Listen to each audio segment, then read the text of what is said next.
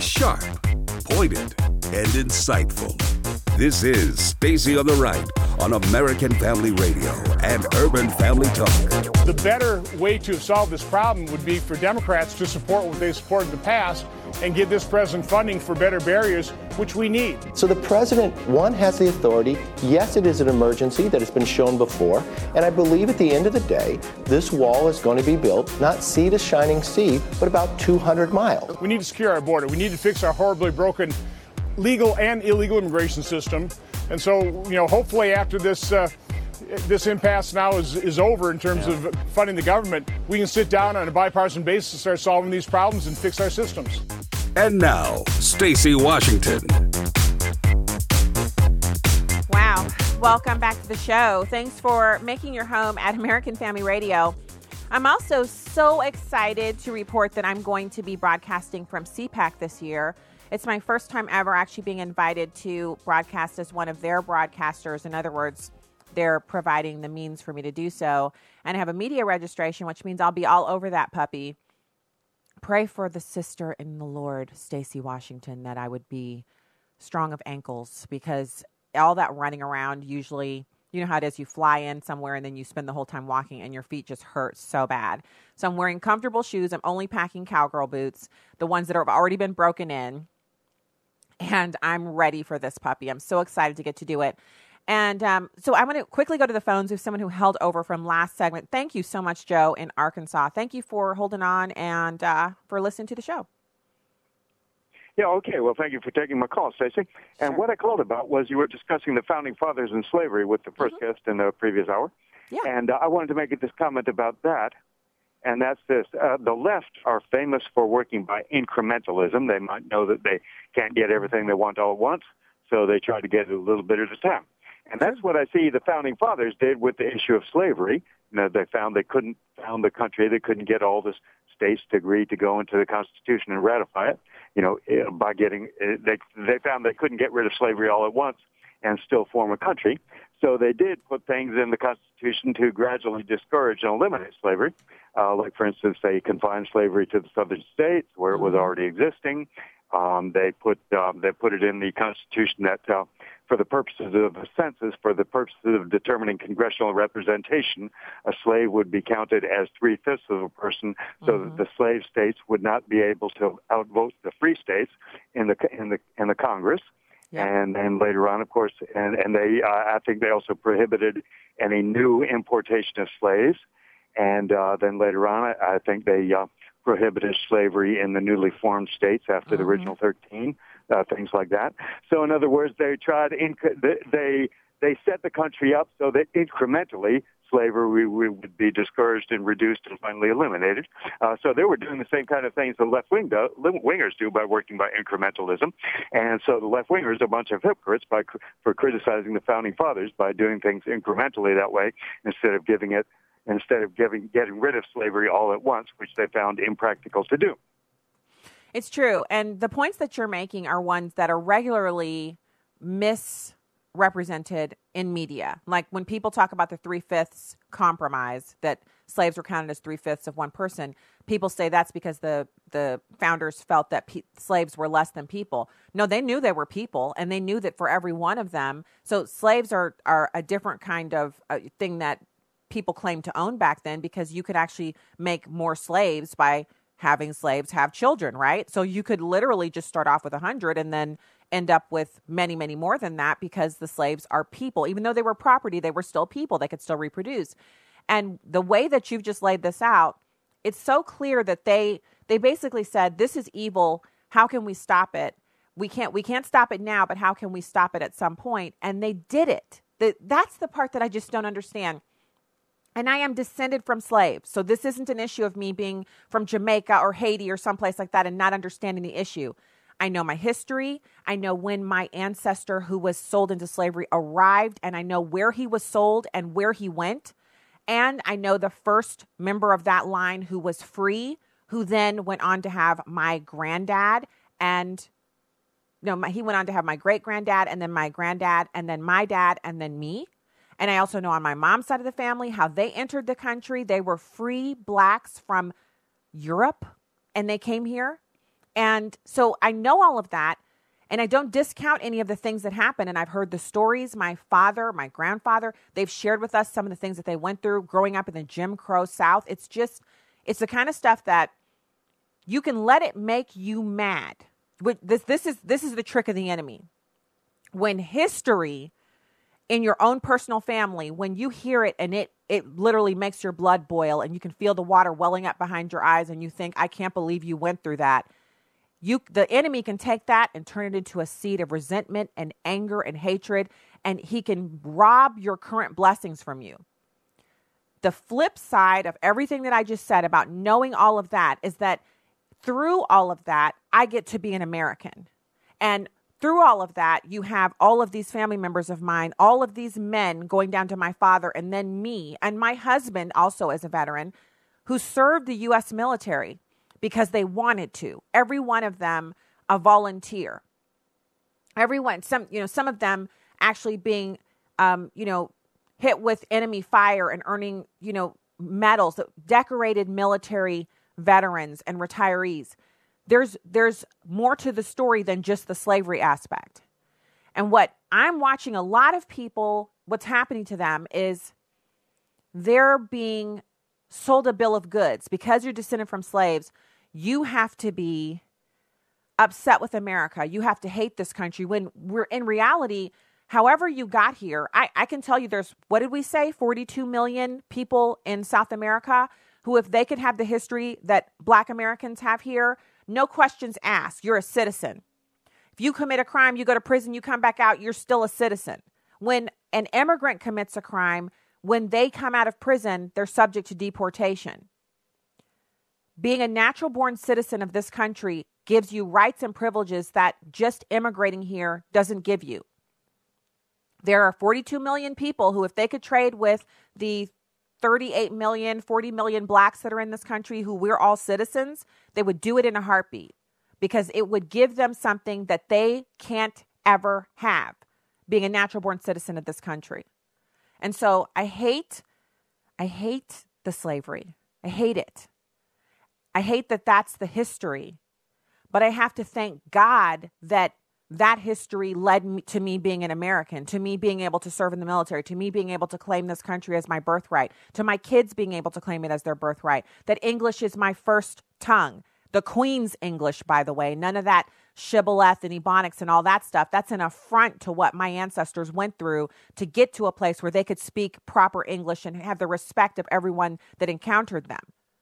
And so it's a very, very interesting thing that we're watching, where we're seeing Black people who have college education, some of them even, they're lawyers or they're doctors. They have these fantastic, really, their accomplishments go before them. They've done the work. But inside them, they're fixated on race and race relations between Blacks and whites, even if they have people that they work with. Because I guarantee you, if you're a lawyer or you're a doctor in America today, you're 90% chance you work with white people. There's very few areas of this country where you can be Black and be in the professional sphere and not be working with white people. So are you saying all those people are racist too? Or is it just every other white person that you don't know? Or is it just the fact that white people out there, some people have been foolish, that means every other white person is tainted by that? We can't, can you really honestly accept that as a way to believe in your heart if you don't want people to do the same thing to you? I don't want other people who see me walking around in a store to think that I'm there to shoplift just because I'm Black. And so you don't want white people to be seen as racist just because there's a racist one place that you encountered at some point. And yes, I've encountered racism. So it's an interesting thing. It's just, how did I get here? How did I get to be a citizen of this country? And if you trace it all the way back, and for everyone, not everybody knows that. Not everybody has had someone in their family. I just happened to, on one side of my family, it was an aunt who did the work. And then on the other side, it was another aunt who did the work. And they're not particularly close. They're in the same family, obviously, extended wise, but they're not particularly close. And then my husband and his family, an aunt of his, went through and did all the work and found, they have their history laid out too. And it's just interesting to look. You go back through and you see, I look at there's some American Indians in there. There's some white people in there. And you look at all that, and then you realize this is how God brought me here. This is how I got here. And God's provision has provided for me to be here in a place of blessing, and ultimately in a place of, where I should be having gratitude, not for the slavery, but that God has worked it out for my good, that I get to be a citizen of America. And it should be so patently clear to anyone, whether your parents were refugees. I just stumbled upon an account this morning. To be honest with you, I clicked on the Instagram account because the woman was stunningly gorgeous. So it's a Black woman. She's an attorney. And as I began to scroll through her Instagram feed, I saw all of these posts about the injustices that Blacks in America experience in our justice system. And she's a criminal defense attorney. And as I was reading through her posts, she also had pictures of her mom and her dad from way back in the day. They're black and white pictures, and they're beautiful. And one of them is from Sudan, her mom, and the dad is from some other really tiny country that I've never even heard of, but it's on the continent of Africa. And her hashtag was refugees. Yes, I am an immigrant. And then in each post, she posts something about how hateful Donald Trump is. She has a lot of posts on there about how Donald Trump's extended family are using chain migration to become naturalized citizens of this country, but he's against chain migration. So there's a lot to unpack there. We could do a whole hour about why it's not hypocritical for the president to want to reduce chain migration while his family's taking advantage of it, because we're seeing terrorists come through the country through chain migration. His family members are not terrorists, hence there's a delineation being made there. But that's like I said, that's a whole nother conversation. I was reading her posts and flip it, so Instagram is obviously it's photo driven, but you can type in a bunch of text underneath. And as I was reading it and seeing, this is a woman who, she has a lot of followers on Instagram, and she's gorgeous. And she's taken advantage of everything that there is to offer here in this country, from the educational system to the ability to use social media to grow her business, political activism, whatever she has wanted to do, she's doing it. But I also felt like there's a sense that she's here to take what she can get. She's here to utilize and take advantage of whatever is offered.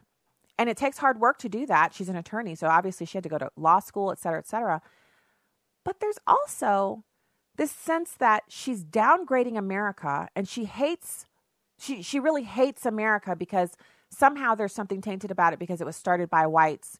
And she feels like white people feel it's for whites only or something like that, which I personally could feel, I couldn't feel like that's further from the truth.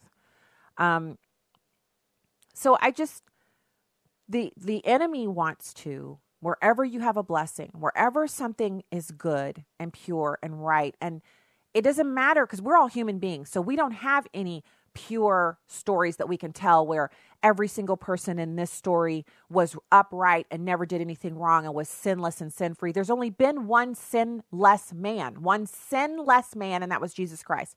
The rest of us, we're all full of sin. So even when we're operating at our highest best, we're in we're walking in blessing, we're walking in obedience, we're doing everything right, we're still depraved sinners in need of a savior. Or we're saved by grace and we're walking that out. And so if you look at it that way, how can there be any perfect story? How can there be any perfect anything? There can't.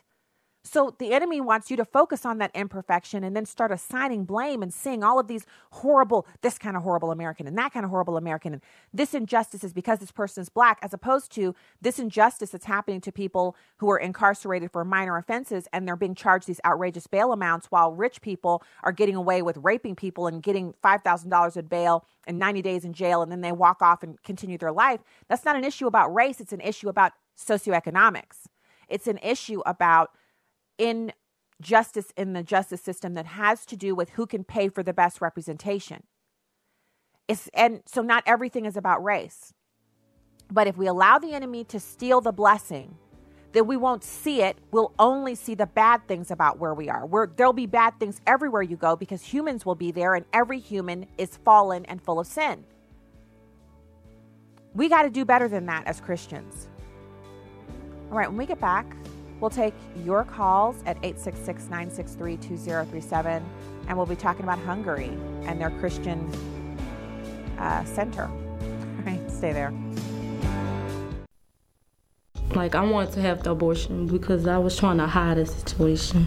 When a young mom in crisis walks into a preborn pregnancy center, she's welcomed with open arms and given love, support, and a free ultrasound to meet her unborn baby. This young woman not only chose life for her baby, but heard the message of Jesus Christ and was comforted from the guilt and pain that plagued her. Preborn centers lead the nation in providing free ultrasounds. When an abortion-minded woman sees her baby on ultrasound, she's 80% more likely to choose life for her baby. For $140, you can sponsor 5 ultrasounds, and 100% of your sponsorship goes towards saving babies. To find out more, go to preborn.com. That's preborn.com, or dial pound 250 and say the keyword baby. That's pound 250 and say baby. Your love can save a life. This is Viewpoints with Kirby Anderson. The political drama in Virginia might just be a preview of a wild, contentious Democratic primary. In fact, Rich Lowry believes we might be seeing the beginning of the first woke primary. To be woke is to be alert and sensitive to any injustice, whether real or perceived. A governor had an image of someone in blackface in his medical school yearbook. That apparently was enough to call for his resignation. Democrats in Virginia faced a growing problem. The publication of an image in blackface in the governor's yearbook was followed by an admission from the attorney general that he had used blackface as well. All the while, accusations were swirling around the lieutenant governor, who was accused of sexual assault. We've been told to believe all women. If so, then he would have to go as well. The controversy in Virginia is merely a preview of a woke primary where any mistake or misjudgment, even in the distant past, can be disqualifying. Any misstep will be viewed through the most hostile lens from a radicalized base of Democratic voters. Rich Lowry concludes the Democrat nomination battle might as well be fought on the campus of Oberlin College and officiated by the Director of Office of Equity, Diversity, and Inclusion. White male candidates don't stand a chance. Senator Elizabeth Warren has been criticized for pretending to be a Native American and forced to apologize. Senator Kirsten Gillibrand was confronted on television because a number of years ago she used the term illegal alien. She said she was embarrassed and forced to apologize for a term that was in common usage at the time. And even Senator Kamala Harris has been criticized because she was once a prosecutor. This may be the most contentious and controversial primary season we've ever seen in America. I'm Kirby Anderson, and that's my point of view.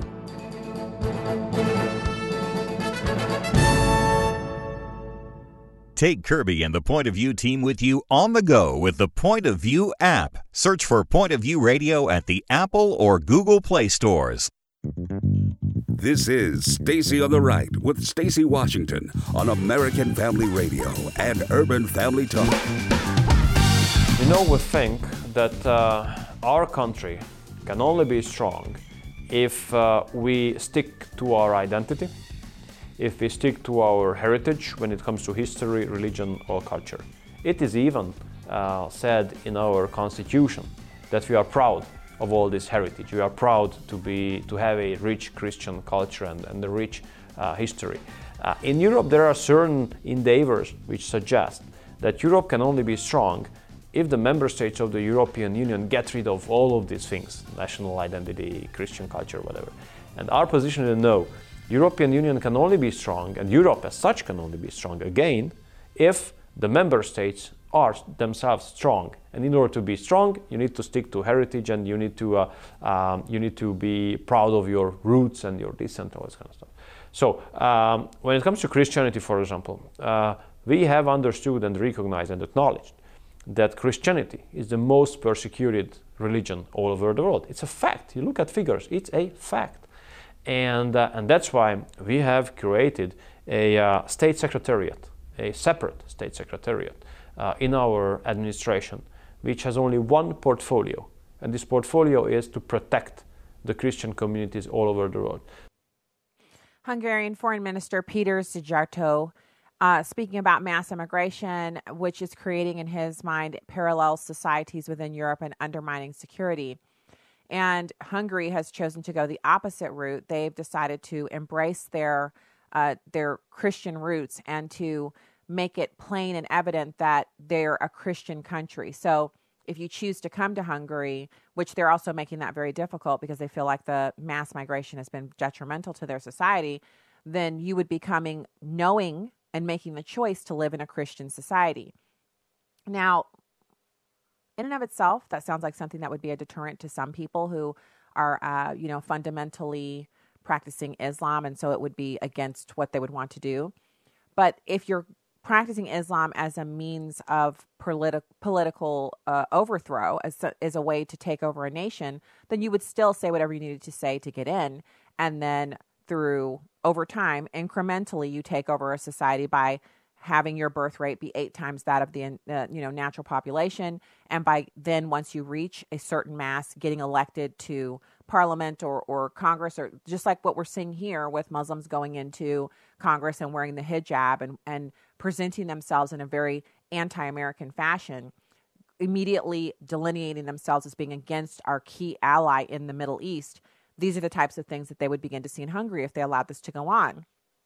And what's so unique about their situation is they're a largely homogenous population, which in America we no longer are.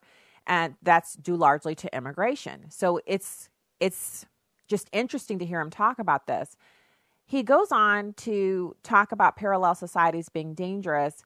And remember, he's saying it's wrong to push aside Christianity and national identity. And I have 3 clips from him. We have 2 more to go.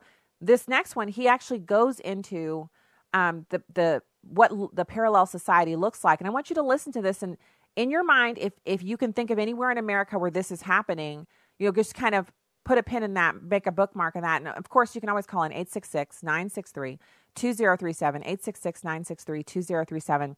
Here he is, and number 2. Whenever we understand that there's a Christian community somewhere under pressure, under torture, then we act immediately. We have spent altogether 25 million euros recently to support the Christian communities in the Middle East and in Africa to be able to get stronger and to be able to stay. Bishops representing these churches come to us and ask us not to invite the members of their communities to come to Hungary, because if we do so, then we will contribute to eliminate those communities, which is basically the target of the terrorist organizations. So, instead of encouraging them to leave, let's help them to be able to stay. So that's why we spend on reconstructing the houses which were ruined, so the Christian families can move back. We reconstruct their churches. Now currently 42 in Lebanon, for example. We covered the expenses of 5 hospitals for them. We reconstructed a lot of schools of them, so we rather help them to stay because this was their request.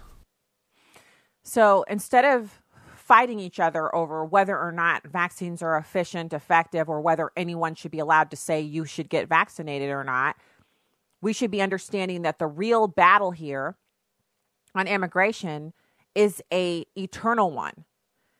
Did you hear what he said? He said the bishops in the Christian churches there in the Middle East, they say to him and his leadership and his government, don't invite my Christian congregation to come to Hungary.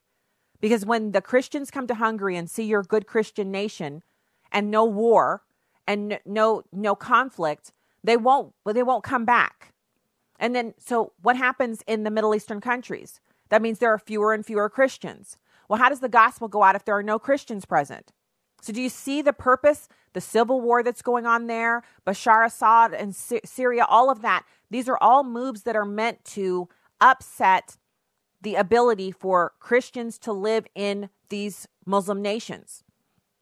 Then the Muslims are eradicating the Christians. They're not just waging war, civil war style. They're using the war as an excuse to kill Christians and destroy their houses of worship, their neighborhoods, anything that they can do to make sure that the Christians can no longer live there. And so what is the natural response to that? If you were a mom with kids, you're married, and you're a Christian in a Muslim nation, and you find out that you can move to Hungary, why wouldn't you want to move there? So he's saying not only do they want to reduce migration, but they specifically want to rebuild the churches and the neighborhoods and the roads and bridges and homes and hospitals in the Middle East where Christians have previously dwelled, so that Christians will remain in the Middle East, so that there will be the gospel going forward in that land. This is something that's super important for us to understand. If we can take off our battle armor for Facebook for 5 seconds, if we could just put all that down and just think about this is the issue here. For our immigration policy for our country and taking in refugees from the Middle East, why are we taking them in? We're already spending multiple billions of dollars in the Middle East. Why not spend that money, target it and direct it to rebuilding and making safe areas? If we're going to have soldiers there, why not win what we're doing over there so that the Christians can remain? Not because we hate them or we don't want them here, but because we need Christianity in the Middle East. And because we can't take everyone in here. Our country is not suitable for taking in everyone. Whether you're practicing Islam or Christianity, that's not our job. America is not the waiting room for prosperity for every other person on the planet. So I saw that and I just thought, he's making these wonderful points. He says they actually are spending the money that, that they can bring people in and do social programs for them in Hungary, or they can support Christian communities all over the world as a matter of their own personal responsibility. He says Viktor Orban has therefore created this state secretariat that all that secretariat does is work on protecting Christian communities in Syria and Iraq. And they're making it possible for them to stay where they're in their homeland. And that's the other thing. So if you're told, yeah, you can move to Hungary and you're going to need to learn to speak the language there, you're going to have to start over again, but it's safe and that's your only option, then sure, you're going to jump on that because at least you can still practice your faith. You can still be a Christian. But if you're told, you know what? The Hungarian people want to help you rebuild your city, your town. They want to help you rebuild your church. They want to help you stay in your homeland, the place where you have your history. It's hard for us to imagine as Americans because we don't have a history of many, many different wars on our lands, especially in the modern era. But can you imagine, being from wherever you live and our listening audience and it being war-torn and some foreign land saying you can come here and learn our language and start over again, and you would basically be saying you're turning your back on America and you're never coming back here. Or you can stay here in America and rebuild. I know for my part, my intention would be to stay here in America and rebuild and stay in the land of my fathers and my father's fathers. It would be to stay here. It would be to remain in my home of origin and to make sure that it was made safe so that my kids, my grandkids, hopefully would be able to continue on in the American tradition. And so if I feel that way, certainly Syrians and Iraqis and others must feel that way as well. So we have to change the way we think about this. And I'm not a pastor. So before I make this next statement, let me just make some caveats for those who've already got their little hands crooked over their laptops and you're going to email me and tell me I'm not a Christian. You can email whatever you want. I can't stop you. But I'm going to go ahead and give you the disclaimer. I'm not a pastor, and what I'm saying, it does not bind you to do what I tell you to do. But it is my opinion that in America, because there's this NGO organization that funnels money from the federal government to Christian churches for helping to resettle refugees, that we are being used by the enemy to strip communities in the Middle East, the best people that they have, some of them, that we're placing them here in America, and they're supposed to be in their home country. They are supposed to be there. These doctors, lawyers, physicians, none of their certifications transfer over to the United States. So they're driving cabs here. They're opening up businesses selling, the type of food that comes from their country. These are professionals who should be back in their home country, rebuilding and leading the resurgence of those nations. And as Christians partnering with the federal government, we have to really look at what is the federal government paying us to do and what is the outcome.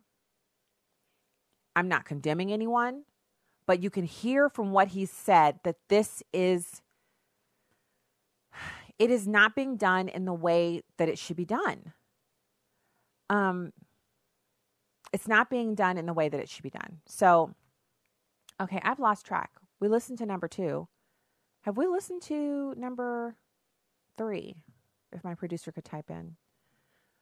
Because I want to talk a little bit about, okay, so I'm a little off on my show sheet because of the discussion from the first segment, apparently. So I want to listen to Hungarian Foreign Minister Peter Szijjártó talking about the people who have moved into his country. And so he's not saying these are Christians. He's talking about, generally speaking, the majority of the migrants who've moved in have exhibited a certain kind of behavior. And it's really important for him as a leader in that country to identify this type of behavior and to prevent others who would practice the same kind of behavior from coming in. It's number 3. If you look at the western part of Europe, you'll see that parallel societies have been created. So it was kind of a dogmatic issue to speak about social integration of migrants as a huge success story. And if you pointed on facts which deny that, you were stigmatized immediately as anti-European, anti-humanitarian, anti-everything, as a bad person. And during the last years, it turned out that parallel societies represent a huge security risk, a huge security threat. Look at the western part of Europe. In the last 4 years, there were more than 30 major terrorist attacks committed by persons with a migratory background. More than 300 people were killed and around 1,400 injured.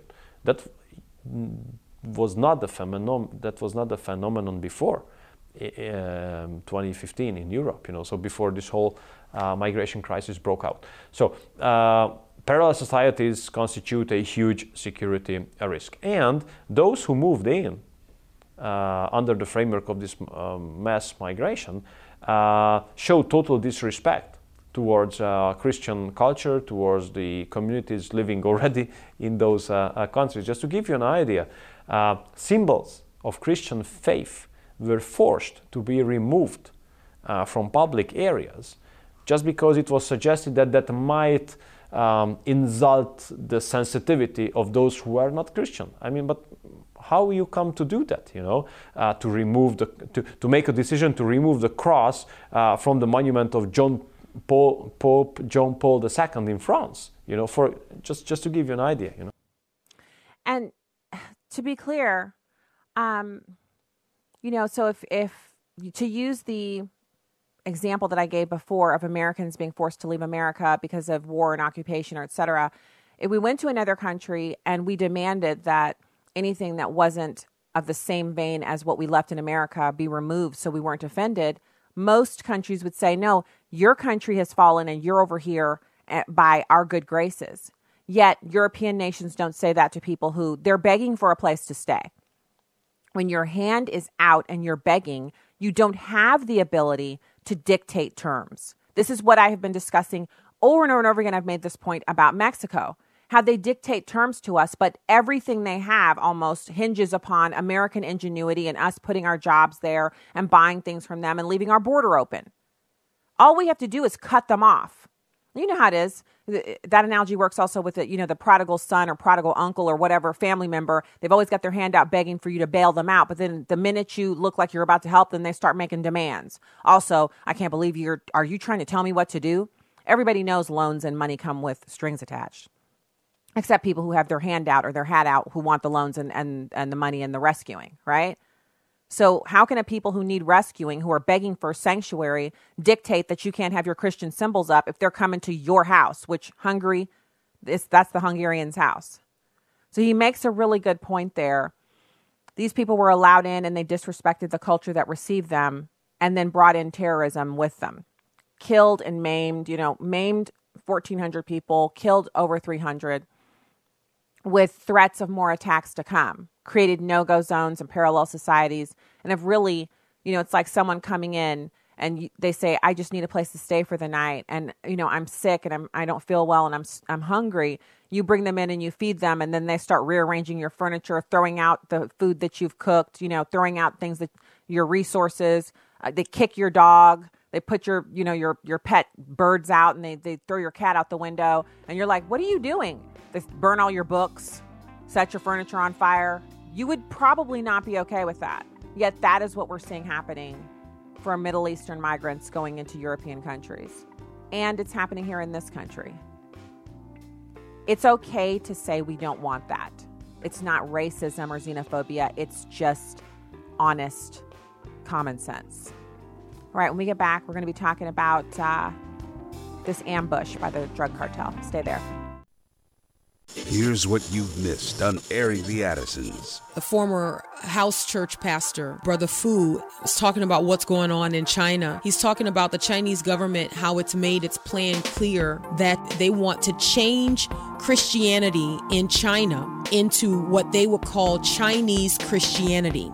Fu said that there would be a retranslation or a summary of the Old Testament with some Buddhist scripture and Confucian teachings and new commentary for the New Testament. Airing the Addisons. Weekday morning, 6 to 8 Central on Urban Family Talk. Now, if you're offended by this story, you should be offended by any new presentation of the gospel under any ethnic covering. Yes. You see what I'm saying? Yeah. But the reason we sometimes miss it is because we prefer us. There is no new gospel. Man. Dexter's What's happening in our cities, what's happening in our government, what's happening in our churches, this mess that's going on in the United States of America, the reason for it, the blame can go squarely on God's people. God's not expecting the heathens of the world to do his work here on earth. That job goes to you and to me. Time to get back to God. Weekday afternoons at 4 Central on Urban Family Talk. The church has to take the lead in ensuring that men are properly trained for fatherhood. We have an epidemic in which boys are not growing up with their fathers. So as Christian men, we have to stand in the gap and make up the hedge so that our communities are not destroyed. When we see fatherhood as a blessing and not an inconvenience, we will see children as spiritual weapons in our arsenal. Blessed is the man whose quiver is full of them. Join us in the battle to strengthen fatherhood. UrbanFamilyTalk.com.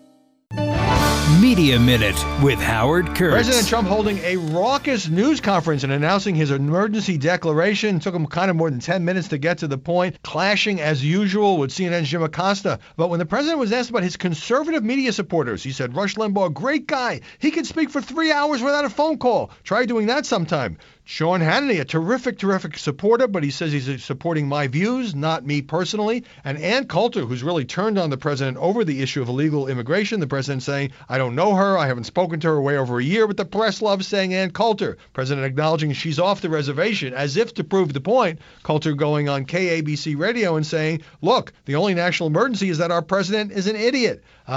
This gives a lot of attention to people like Ann Coulter. It shows you the president really is sensitive to what people on the right and the left say about him, and he's not shy about handing out praise or criticism, as he did with Acosta. With your Media Minute, Howie Kurtz, Fox News. You can watch a live stream of the show on Facebook or YouTube at Stacy on the Right. Now, back to the show on American Family Radio and Urban Family Talk. I'll tell you this, the drugs had gotten so bad in my 6.5 years working in Southern Arizona that literally they had to provide every police officer on the department with Narcan, which is something that you use on a person as they're overdosing on heroin or a downer. You give it to them and it brings them back to life. Every police officer had to wear that. Fentanyl had to have that on them at all times.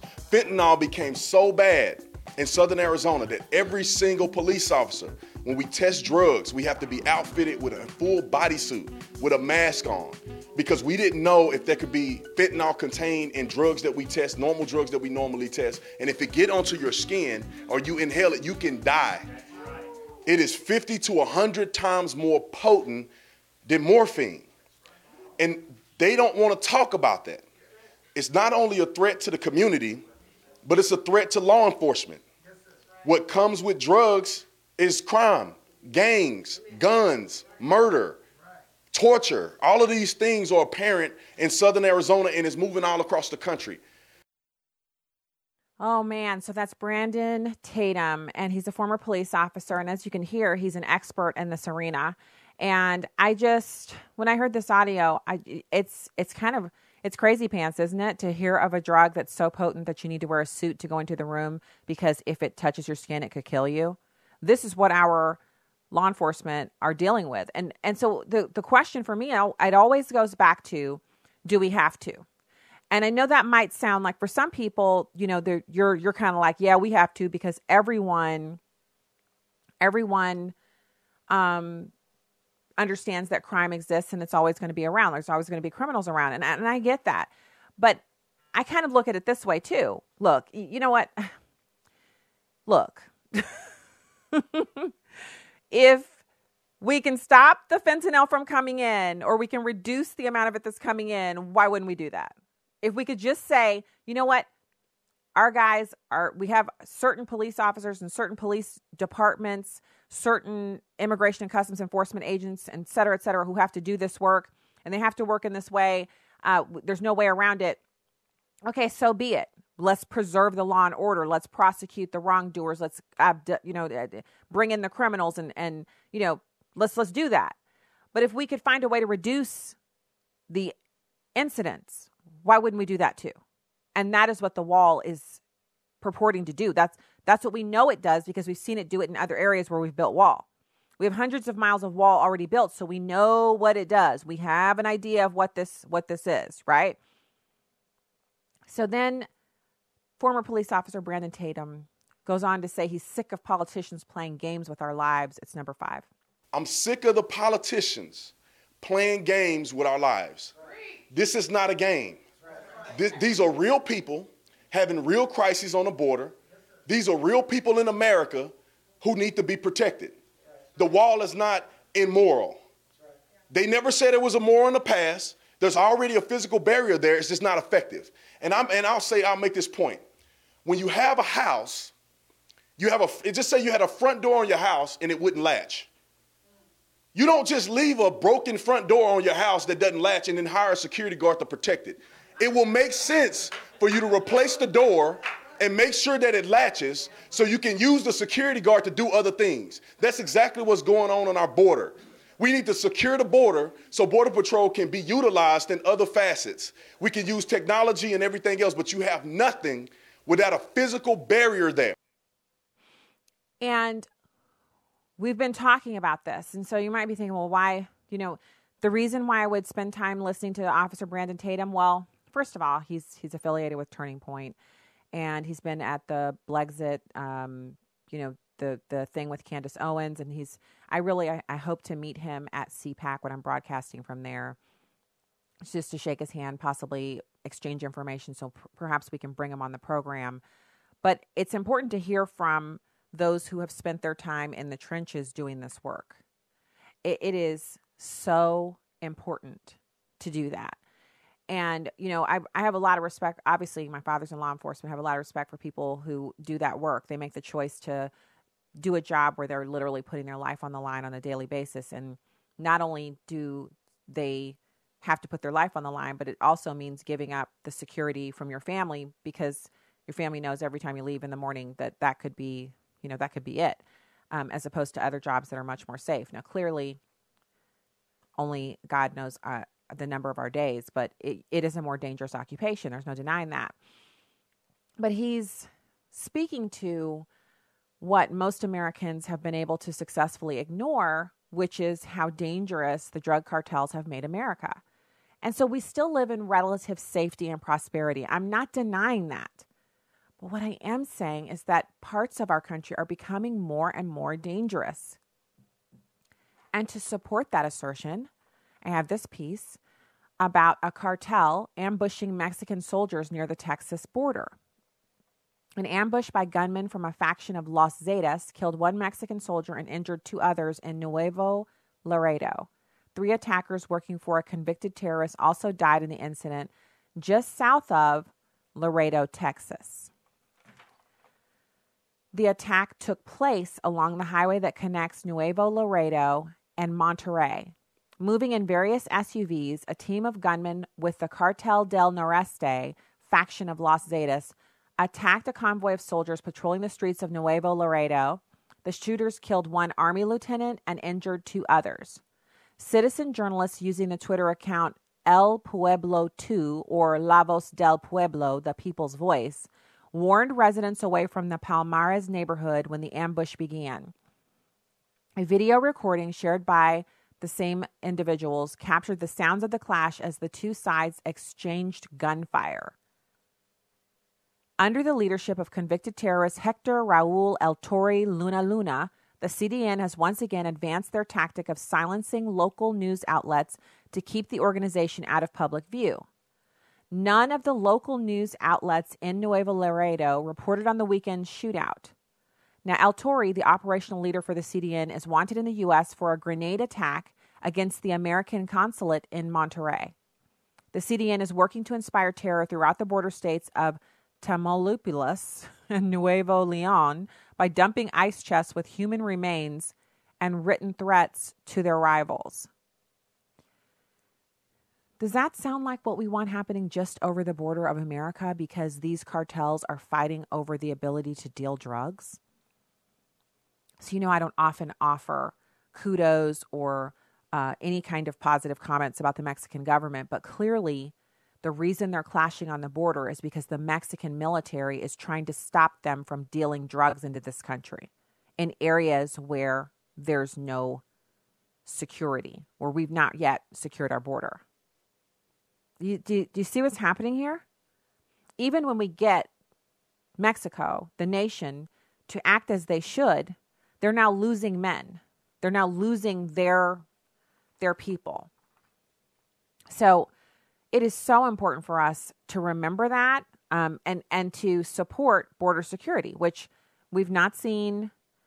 We've not seen the border security. We've not seen the kind of support from inside of our country that we need to see. So I know we have. So if you're watching the live stream, well, you're probably not getting this right now because we had a little bit, I think. Oh, no, it's still there. Awesome. Perfect.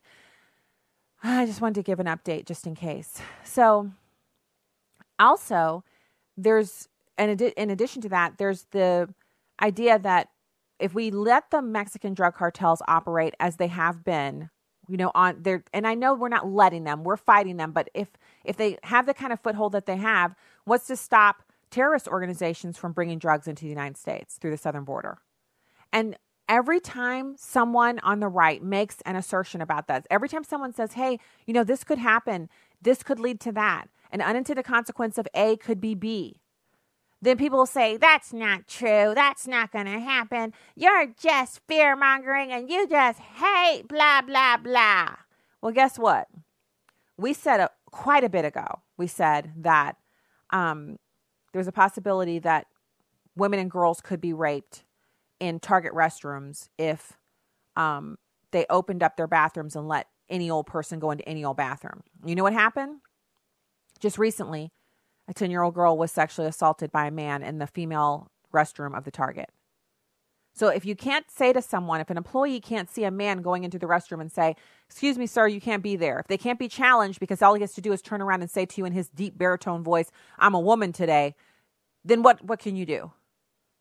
If you can be fired for asking someone to step outside of the ladies' changing area with their phone, then you're not going to say anything. And they're going to go in there and they're going to take those pictures from underneath the little, it's nothing but curtains separating you in there.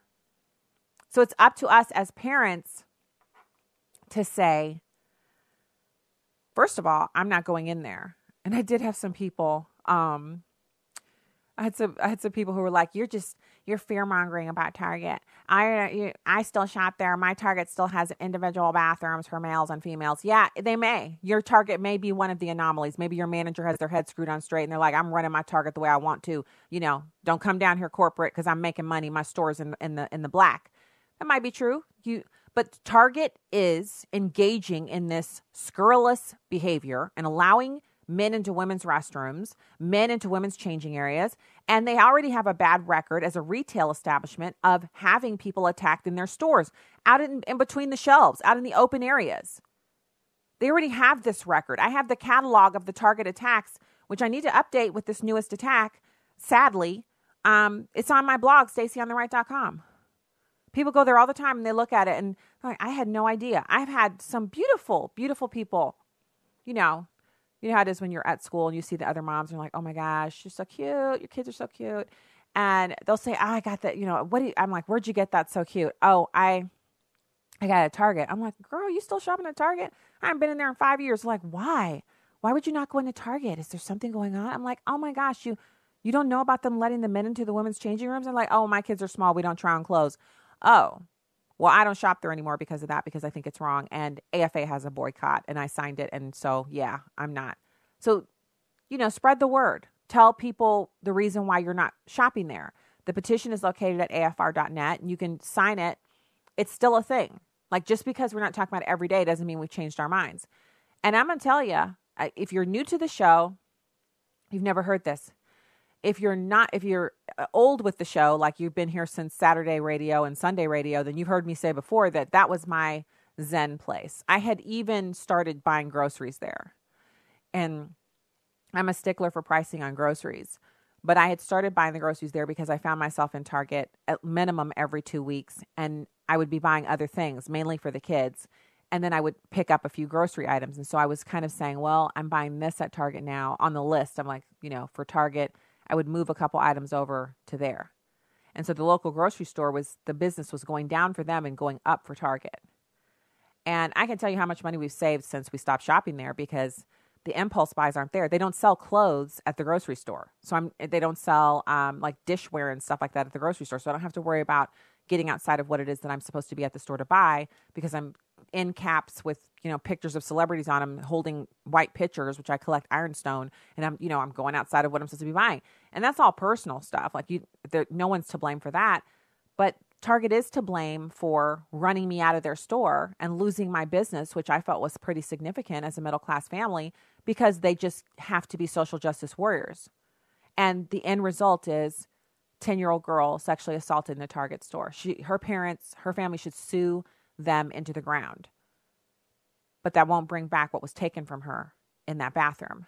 And in the end, it's the parents' responsibility to decide. It is the mom and the dad. You decide where you're going to take your kids to shop, where you're going to do stuff with them. And if you decide you're not going to do that, if you're not going to be responsible, then, by all means sue if you want to. But I'm wondering, did they know? Did they know that the men were allowed in the bathrooms at Target? They know there was a battle raging between those who believe that women and children should be protected from predators. Not all men are predators, but you have to have societal systems set up that protect the weak. Yes, I said it. That protect the weak. Women are the weaker vessel. Children are ultimately in need of protection from the adults in their lives. They have to have protection. Those adults protect them from the outside world and people who would do them harm. So, someone on one of the chat streams is saying we have about 1.5 million signatures. We can use about another million. He's right. Oh my goodness. I can't believe we don't have like 500,000 of these. So that's the program for today. Thank you so much for being here with us on American Family Radio and Urban Family Talk. God bless. Be back with you tomorrow. Citizens, enjoy your evening.